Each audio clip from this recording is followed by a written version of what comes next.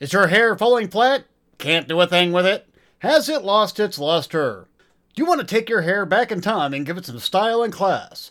Then now, it is time to go to thehartmancompany.com. What was that? Thehartmancompany.com. Hartman's Golden Age products have an all-natural hair cream that will give your hair the body and clean, healthy look you want.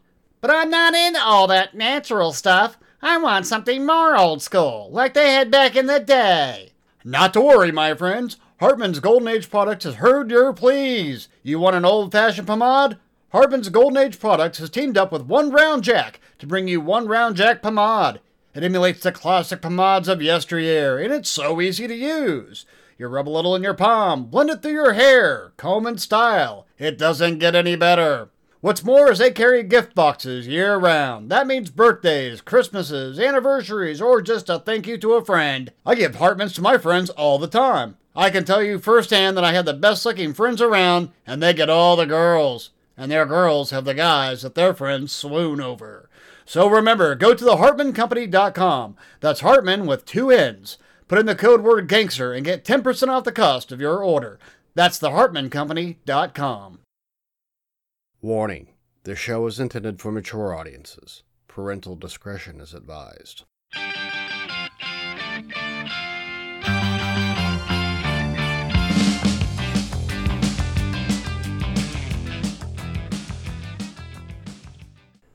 Welcome to the History of Organized Crime.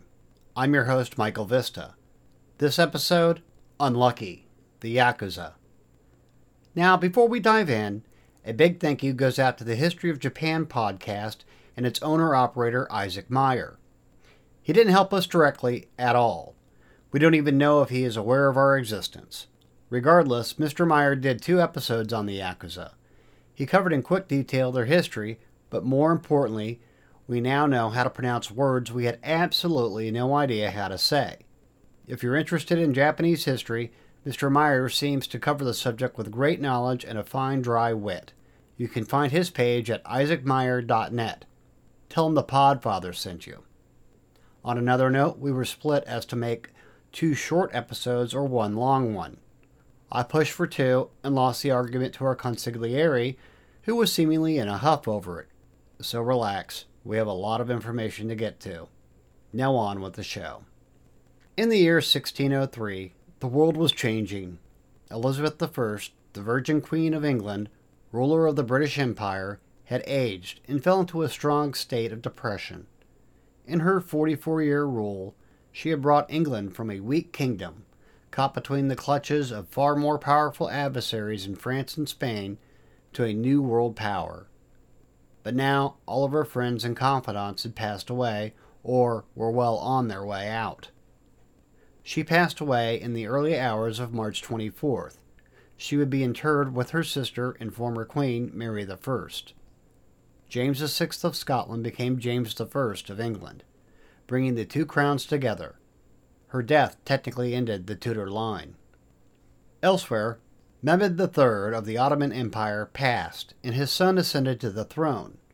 Ahmed I had little luck in the various military campaigns he inherited from his father. Unlike his father, who had 19 brothers and half-brothers executed to secure his place on the throne, Ahmed did not execute his rivals for the seat, the first not to commit fratricide in their ascension to the throne. While there was loss to the empire in terms of land, he had held the most prominent parts together. The Blue Mosque, also known as the Mosque of Ahmed, was one of 2 major mosques built under his supervision, and to which he is buried. He kept the title Kaiser-i-Rum to go along with Sultan, which means Caesar of Rome. Which technically was true, since Istanbul, the capital, was the head of the Eastern Roman Empire, formerly known as Constantinople. Istanbul was Constantinople, now it's Istanbul, not Constantinople, been a long time gone. Constantinople, now it's Turkish delight on a moonlit night. In Japan of that year, the Azuchi Momoyama phase ended and began what historians term the Edo period. Since the fall of the Ashikaga shogunate, which was a shogunate in name only, which ended the Sengoku period and the feudal system, the land of the rising sun had been at war with one another. Tokugawa Ieyasu became the most powerful man of the island nations. He was named shogun by the 107th emperor Go-Yozai. Now, I know some of you are saying, isn't the Emperor, the Emperor? Well, yes, he is in fact the Emperor. But their powers had been in recession for many, many decades. And even if an emperor had had the gumption to try and attain actual power, they were usually and quickly put in their place, if not replaced with one of their offspring. During the next 200 plus years, they will simply be pawns under the shoguns of the Tokugawa clan. One of the biggest issues that come up when discussing the origins of the Yakuza is some have linked them, or at least tried to make a connection, between them and a group of gangs retroactively known as the Kabuki Mono, or the Crazy Ones. Not to stray too far off the path, but a style of Japanese theater known as kabuki gets twisted into the theatrical with the Kabuki Mono. But they are not the same thing, and those in the theater realm have taken pains over the years to differentiate themselves from them, while also doing plays about them. When Tokugawa Ieyasu became shogun after decades of civil strife, there were no more enemy armies to defeat. The heads of every clan groveled before him and acknowledged his might while ignoring his girth.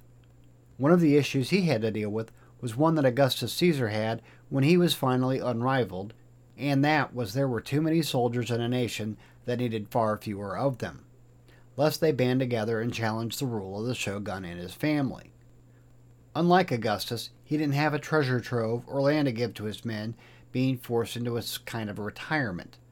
Coupled with this was a caste system that was still in place, along with the traditional practice of primogeniture. So this left many second, third, and fourth sons of samurai with absolutely nothing to do and nowhere to go.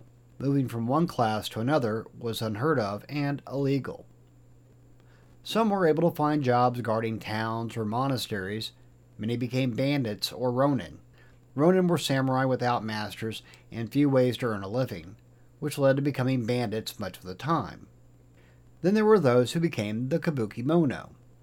These were loosely associated gangs, which I would put more in line with punk rockers of the 1970s and 80s, who so delighted in flaunting the societal norms in dress and manner that they couldn't find work, so therefore were kept on the British dole or welfare rolls. In modern Japan, they more resemble the motorcycle street gangs, which tend to be flamboyant rather than, say, the Hells Angels or the Mongols motorcycle clubs, or MCs for short. These modern Japanese MCs tend to ride what are referred to as rice rockets, or the less racist term, but just as savory, crotch rockets. Think Fast and the Furious, but with high-performance motorcycles, with flashy paint jobs, racing up and down narrow streets in the middle of the night, causing a ruckus while you try to get some sleep before work tomorrow. You know, assholes. Regardless, these Kabuki Mono, who by the way were not all of the samurai class, dressed in flashy kimonos. Particularly favored were the much more colorful women's kimonos. They wore portions of European clothing, colored their hair, harassed the peasants, drank, started fights, and essentially made a nuisance of themselves, and in modern terms, well, they were hooligans. The hooligans are loose, the hooligans are loose. What if they become ruffians? The problem for them came in the form that the Tokugawa government was built on top of an extremely rigid system, with strong ties to the philosophies of Confucianism, which channeled a much more introspective contemplations as opposed to the outlandish behavior chosen by these young, directionless upstarts.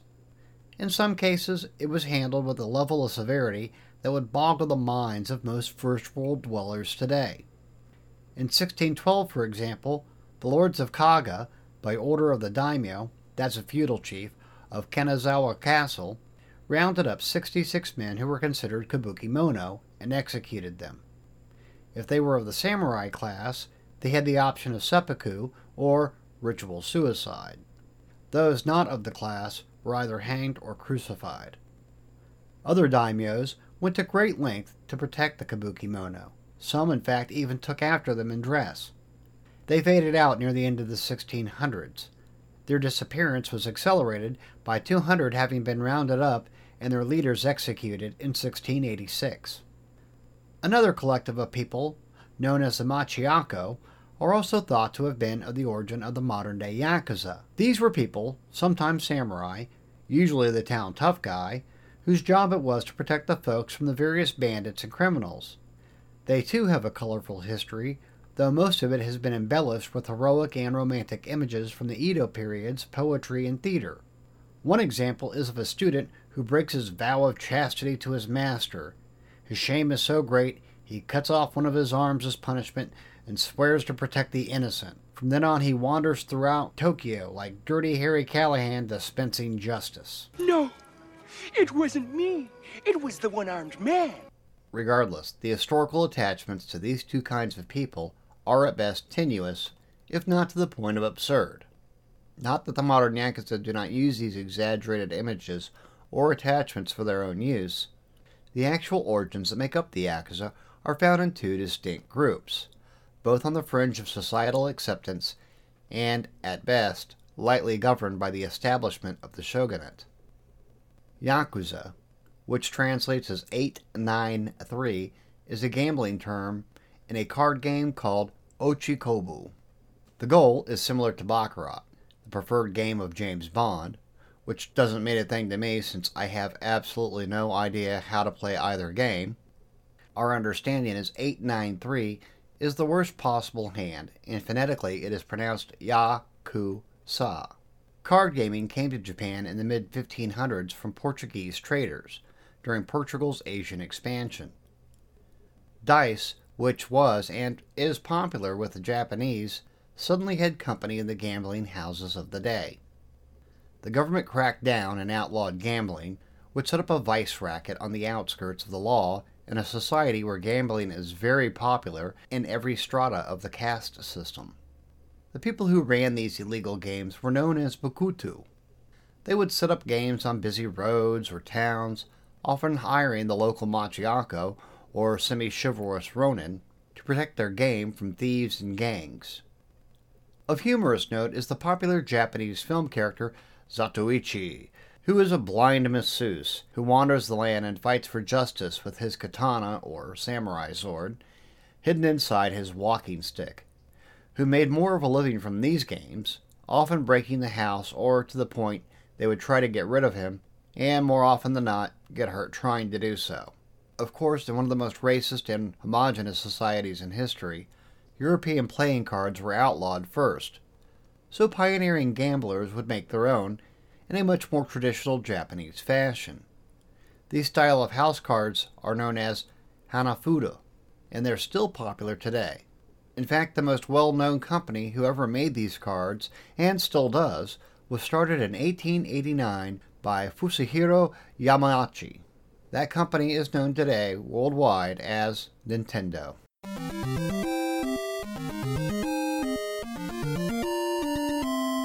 In two displays that have carried over from the Bakutu gangs to the Yakuza is the famous tattoos that are so elaborate that they are probably the most recognizable aspect of the Yakuza next to the missing digits of fingers. The tattoos, known as erozumi, are nothing like we have in the modern West. This is a long, painful process that can take years to complete and is done by hand using wooden sticks, metal needles, silk thread, and a specialized ink. These tattoos would be on display wherever the Bakutu were hosting games because the dealers would be without much more than a loincloth. Therefore, they could show their importance to their respective gangs. The missing fingers, called yubitsumi, is known as a punishment or a form of repayment.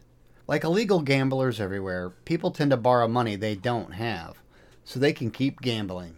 However, when the debt can't be repaid, there was something one could do, which is remove the joint from a little finger as an abject apology to the Bakutu gang who was owed money. This didn't necessarily pay the debt, but it certainly bought the wayward gambler more time to garner funds. Normally, the finger was delivered to the kumiko, or the gang leader.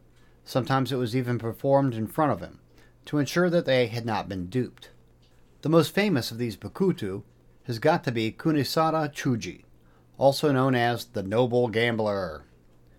Kunisada's legend is a variation on our Robin Hood stories.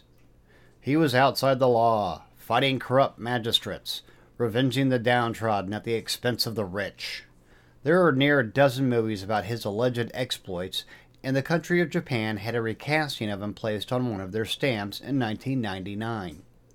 What we do know is he was a powerful gambler who had come to the rescue of the region during a famine, bringing food and money. Which sounds kind of cool, but in reality, what that is really saying is he was the head of a powerful group of Bakutu. He was the boss that ran multiple games in that province. He was a gang leader, in fact, that had eluded authorities, and because his heritage was samurai, were sure he thought himself above the law. Regardless, he fought off and killed multiple government authorities, but once caught, he was brought to justice in 1851, where he and a dozen of his men were executed by crucifixion. Crucifixion is normally relegated to the lower classes, but because his behavior was so vile, he was not allowed to commit the traditional seppuku. The government so feared his rescue that they had hundreds of soldiers surrounding the site this justice was carried out, and to ensure he died, they continually stabbed him with spears. He was decapitated afterwards, and his head carried around the local village. His remains are located at a gravesite where he was executed in Isesaki, a township in the Gunma prefecture, which is located on Honshu, the largest island of Japan. Locals, particularly the ill, will go to his site and pray to him for alleviation of their maladies. Aside from the Bakutu, the other half of what makes up the modern Yakuza come from a group known as Takiya. These were traveling peddlers, usually made up of the lower caste system. They were also known as a place to hide out for people who were wanted by the law, since few of the higher classes wanted to deal with people of this ilk. Some sold food, others produced wares for sale that were of low quality. Some were mystics who told people's futures or sold talismans to ward off evil spirits, and some of the Takiya gangs even had their own Bakutu with them. In addition, when they showed up near villages, shrines, monasteries, and towns, they would off-steal anything that was not nailed down and lure young people, usually wild-eyed teens, to a life not seen as being very Japanese, but certainly much more exciting than a life of fishing or harvesting rice. A modern equivalent might be carnies or vendors who travel to fairs, carnivals, or other shows throughout the world.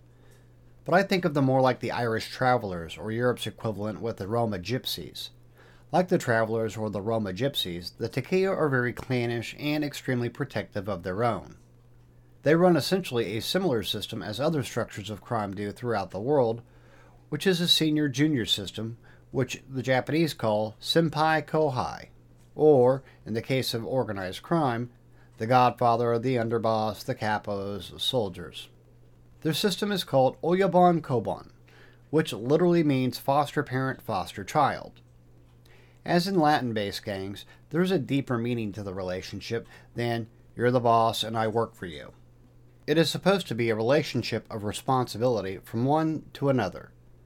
The Oyabon is supposed to look out for you, handle minor authority issues, and supervise your progress. You're supposed to pay your dues, follow orders, and not make things difficult for him or your brothers within the organization. And just as similar, it is usually a lifelong attachment to the group. That means severing ties or at least straining them with your real family. The Oyabon is the head of these groups, and every single clique within the Takeya Association is subject to his decisions. Small-level Oyabon will control a pack of these peddlers, where the larger ones might control many itinerant merchant groups. The Oyabon is charged with finding them a place to set up their stalls, provide security, and organized who was assigned where. All of his Kobon had the responsibility of paying him from their sales at these ad hoc markets before they packed up and moved on to the next venue, lest they linger too long and have angry customers. Regardless, this sounds fairly legitimate, does it not? Not in Japanese governmental thinking. Takeya groups, which are essentially gangs based on self-preservation, were not regulated. For another thing, their tactics of sales were often considered unscrupulous and not the norm of a society built on Confucianism or traditional discipline. Because they were not outlawed, but since they were of the lowest of the fruit hanging on the trees, they were almost never hassled by the governmental authorities. In fact, it eventually became codified, more or less, by the order of the shogunate, simply because it was easier than getting their fingers dirty. Therefore, these gangs had some semblance of authority and recognition. That being said, fights and minor battles would erupt between opposing gangs looking to secure favorable areas around Shinto or Buddhist temples during the holidays, or select towns, and overland crossroads during the harvest selling time. High traffic would also bring bandits who would wait until the end of a busy day while these traveling carnies of Japan were packing up before attacking, since everyone was tired and the money was in a small locale.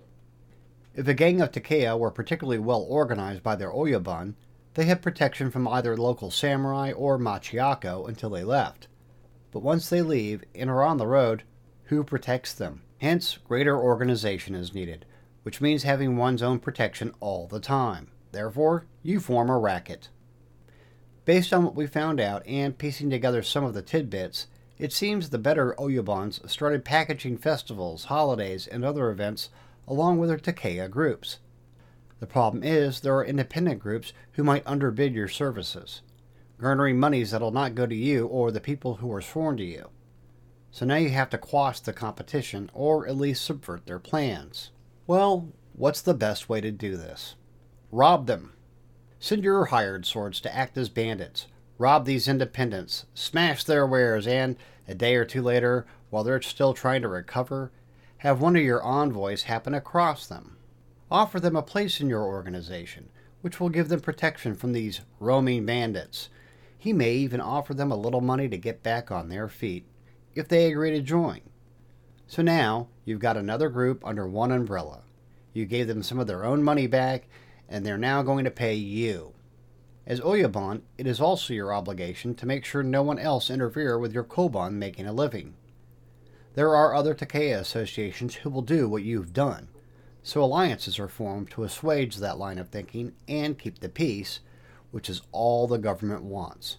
Tranquility.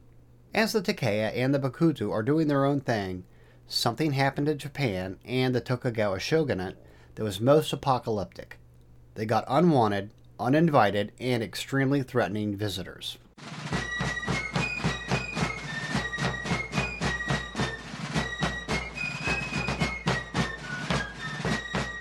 They garnered the attention of the United States. On the surface, it doesn't make any sense that the Americans are bothering a bunch of what are essentially backwater hicks in Japan, who were still in feudal mode.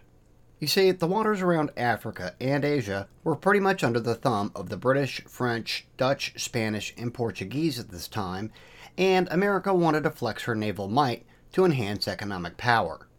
Hence, the President of the United States, Millard Fillmore, gave orders to the father of the steam navy, Commodore Matthew Perry, to get a trade treaty in place with Japan. Now, why Japan? Because they'd been running essentially an isolationist policy since before Tokugawa Ieyasu garnered control of the imperial throne and was named shogun. But this was more than that. Commodore Perry, on his flagship, the USS Mississippi, which was leading other steamships known as the East India Squadron, visited ports of Madeira, which is just west of Gibraltar, Cape Town in South Africa, Sri Lanka, Singapore, Macau, and Hong Kong, not to mention many others. This was America letting all Europeans know that they weren't to be pushed around and an opening in the Asian trade markets needed to be forthcoming.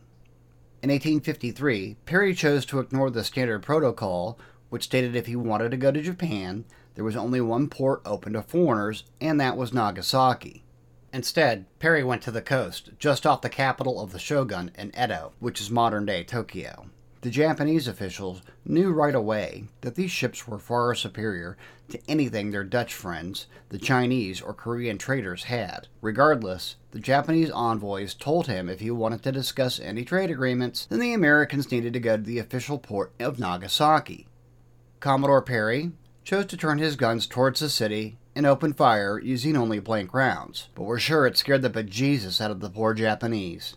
He claimed it was to celebrate the 4th of July. However, they didn't get to Japan until the 8th of July. Eventually, an arrangement was made with these forceful devils with round eyes and pale skin, with Commodore Perry agreeing to return in a year for the answer on a treaty being offered. After putzing around Hong Kong and investigating Formosa, which is now Taiwan, Perry and his fleet returned to Japan, 6 months early. What Perry was unaware of was the current shogun was ill and died shortly after Perry's departure, leaving a weak, ill son as the new shogun. However, it fell to the counselors for the new shogun to handle the issue with the Americans. Unfortunately, the man in charge was Abe Masahiro, who was not certain of his authority, so he conferred with the daimyos of Japan on their point of view. The daimyos hadn't been asked their opinion on anything in over 200 years. The smell of blood was in the water for the Tokugawa clan. Regardless, upon his return, Perry and the representatives of the shogunate made an agreement that opened Japan up for trade, including additional ports, the return of American prisoners, and a consulate. This was the beginning of the end of the shogunate. By 1867, the 15th and final shogun, Tokugawa Yoshinobu, resigned power to the imperial household under the Emperor Meiji. Yoshinobu was an intelligent man and had plans for a reformed government and military, which frightened the daimyos who had been garnering power under a weakened shogunate. But with a revival as Yoshinobu planned, that wouldn't be possible. A rebellion that couldn't be stopped came even after he had given up his position, and multiple rebellions cropped up, most notably the Boshin War, between the pro-shogun samurai and their opposition, led by the pro-imperial samurai. Some feared strong westernization was coming. Some wanted more westernization. Some just wanted to keep their samurai status, which was disappearing under the oligarchs that surrounded the emperor. Regardless, the emperor and his supporters finally quelled the infighting, and Japan marched from a backward, outdated nation into a modern one in under 40 years. The most famous of these rebellions was the Satsuma Rebellion, which was led by one of the more interesting and complex men, Saigo Takamori. Saigo was one of the few samurai who had served the Meiji Restoration, even though he had been disenfranchised by the breaking of the caste system by it. He was an ever-loyal servant to the emperor. He even led the imperial forces during the Boshin War. Yet he felt the speed of westernization would extinguish that which was exclusively Japanese. He openly opposed the construction of railroads, while pushing for the modernization of the military. In addition, he was a proponent of war against Korea for not recognizing the emperor as the head of the Japanese government. Plus, he supported a new formation in the military called conscription, which was looked down upon by most of the now former samurai, whose belief it was to fight the wars and battles of Japan like their forefathers had done. Saigo Takamori believed it would help not only level the playing field for all Japanese, but help find those with gifts who had been snuffed out by the Tokugawa government. His beliefs can be found in the Dai Saigu Ukun, which is based on his writings when he was in exile. Regardless, by 1876, his rhetoric and somewhat aging viewpoints had gotten him marginalized by other leaders within the government. So he resigned and returned to his home of Kagoshima, southwest in the island of Kyushu, which led other disaffected of the samurai class to resign their positions, and they chose to follow him, though he was opting for semi-retirement as he opened a military academy. Anti-samurai leaders sent warships to not only retrieve military munitions, but to intimidate these upstarts into acknowledging they couldn't fight against the emperor. Students at the academy openly rebelled and stole everything they could from the government forces, which were being led by Kawamura Sumiyoshi, whose wife was the aunt of Saigo Takamori. Knowing that a fight was coming from the government forces, Saigo was forced out of his self-imposed retirement to lead the rebels of Kagoshima. Skipping over a siege and a couple of battles, the finale ended at the Battle of Shiroyama, where artillery and modern trench systems had been employed to eat away at what was left of the rebels, who were outnumbered 50-1, though some claim greater or lesser. Saigo's death has mixed stories, but no scholar on the planet Earth denies that it was Tom Cruise who ended his life through ritual seppuku at this last battle of the venerable samurai. If anyone says otherwise, call them a liar and never speak to them again. Regardless of this last battle and Saigo's downfall, he is called the Last Samurai, and revered by many of the island nation, to the point that his literary works are covered and studied to this day. He was pardoned posthumously by the Meiji government in 1889, and a statue was erected for him in Tokyo. Of course, some of you are wondering why we went into as much detail of this change in Japan, and why even cover Saigo Takamori. Well, one of the most revered or reviled patriots of this new Japan was himself a former samurai who claimed to be a disciple or apostle, if you will, of the late Saigo Takamori, and his name was Toyama Mitsuru. Toyama Mitsuru, who participated in the Sega Rebellion, which was more of a small-scale riot that was easily put down, was the third of 4 sons from an unimportant samurai family. He had a basic village education, was a fine orator, but was a person of multiple meanings. I'm not suggesting the Jungian philosophy of the duality of man, more in line with the saying, the Japanese have 3 faces. The one you show to the world, the second you show only to your family and friends, and the one you keep to yourself. Toyama Mitsuru, who went to jail for the Seiga Rebellion, while the leaders were executed, it was there that he gained access to people from all scales of society. Most importantly, he made contacts with both political prisoners, disaffected samurai, and more importantly, gangsters of both the Takiya and Bakutu lifestyles. Once free, he fell in with other leaders of samurai stock, some of whom were seemingly pushing for a much more liberal government, more in style with the French Revolution than, say, the Americans. Thankfully, more sound minds ruled the day. These liberal voices used the expressive eloquence of freedom of labor, property rights, and equality in a land where nearly everyone upheld the reverence of the emperor. These included Itagaki Taisuke, who founded Japan's first political party, the Freedom and People's Rights Movement, or the simplified version, the Freedom Party, who advocated for a true democracy, a decentralized taxation, and treaty reformations. As Toyama Mitsuru gained more clout within the party, he was able to bring his oratory skills to the forefront, calling for more civil rights for the common man, which of course made him popular with the crowds and politicians who were still trying to find stability in a quickly modernizing world with Western concepts that were far from Japanese. It was during this time that he also worked to form the goals of Jinyosha, or the Black Ocean Society. They too took after Saigo Takamori's principles of civil rights for the common man, but their heart was in military expansion in the Orient or Eastern Asia for the PC crowd. They secretly pushed to reestablish a new caste system, remove the yoke of Western influence, and spread Japanese influence in a pan-Asiatic power play, something akin to America's Manifest Destiny. Jinyosha was a collection of former samurai who had congregated within the shadows of the Freedom and People's Rights movement, which gave them a cover for their activities. It is similar to the evangelical movement in the Republican Party through the 1970s and 80s, and having just enough sway and votes to interfere with both party and congressional business, or the varying degrees of socialists who use the Democratic Party to push for their agenda, which reached new heights as recently as 2012. But where both those two groups of loud tub thumpers seemingly have the people's best interest at heart, the Jinyosha was mostly concerned with the international perception of Japan as a power. Their grandiose statements about civil rights was more of a cover for their nefarious activities and plans for the future. It was here that Toyama Mitsuru, a self-proclaimed disciple of Saigo Takamori's work, thrived. First was to garner monies so as to support their various plans.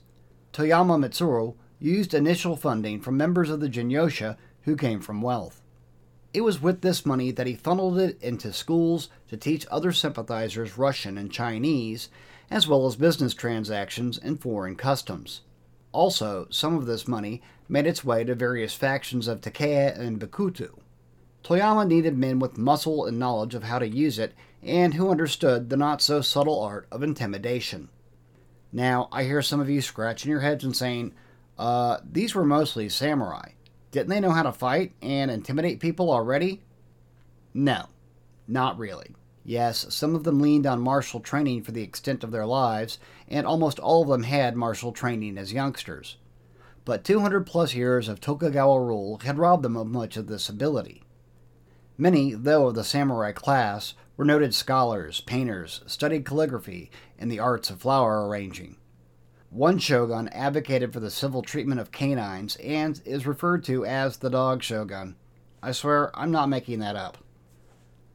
So Toyama, using his contacts from prison, hired these tough men, who had access to the seedier side of Japan, who tended towards the waterfronts, where there were a plethora of women, drugs, gambling, and sluggers available.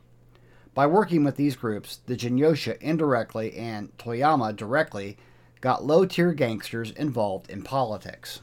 With the First Sino-Japanese War that ended in 1895, Jinyosha was able to establish stronger contacts throughout East Asia, In and around Shanghai, Mitsuru helped establish the Hall of Pleasurable Delights, which was an import-export company that dabbled in beauty supplies and perfumes. But their real business was drugs, prostitution, and gambling.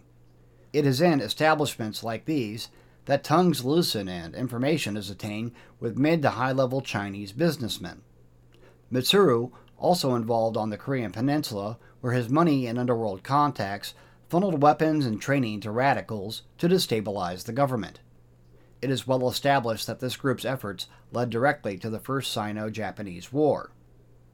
Now, to some of you, this may seem more like a slightly dirty group with an overall purpose of helping Japan keep its ascension going with militaristic expansion and nothing more. But the Jinyosha was also accused, both openly and secretly, of multiple attempted assassinations on Japanese political figures, usually moderates advocating for governmental efforts where the Jinyosha didn't want to go, or with perceived enemies within the governmental organizations or political parties. While Toyomo Mitsuru might make claims of equality for all the people of Japan, he also would go on to use his growing power and wealth to have his allied gangs break strikes on behalf of his supporters in Jinyosha, so as to keep the money rolling in from these supporters. And it is here, right at this moment in time, when these gangs began collectively forming themselves into organized clans with suzerainty in their hometowns. These downtrodden gangsters, many from the former samurai class, with aspirations but no access to power or money, began their rise into something more than just tough guys, pimps, and gamblers. They became the students that learned the ardent support of the emperor and nationalistic pride. Where the gangsters of America and Italy and Sicily tended to go to the left of the political discourse through their strong association of the Democratic Party, the fasci, or unionization, these new right-leaning groups would form what we refer to today as the Yakuza. In our next episode, we will be turning our attention to Father Winter and Mother Russia! As the Russian Revolution takes hold and the fallout between the Reds and the Whites takes place, a group of anti-communist citizens who have had their lives stolen by the government will begin what we refer to as the Vory Zakone, or the Russian Mafia. We can be found on iTunes and SoundCloud. Please give us a review. We can be located at the History of Organized Crime on Facebook. You can contact us at michaelvista1970@yahoo.com. We're sending a shout out to that scrumptious Scottish woman and best friend of Max, Jennifer. This is for you.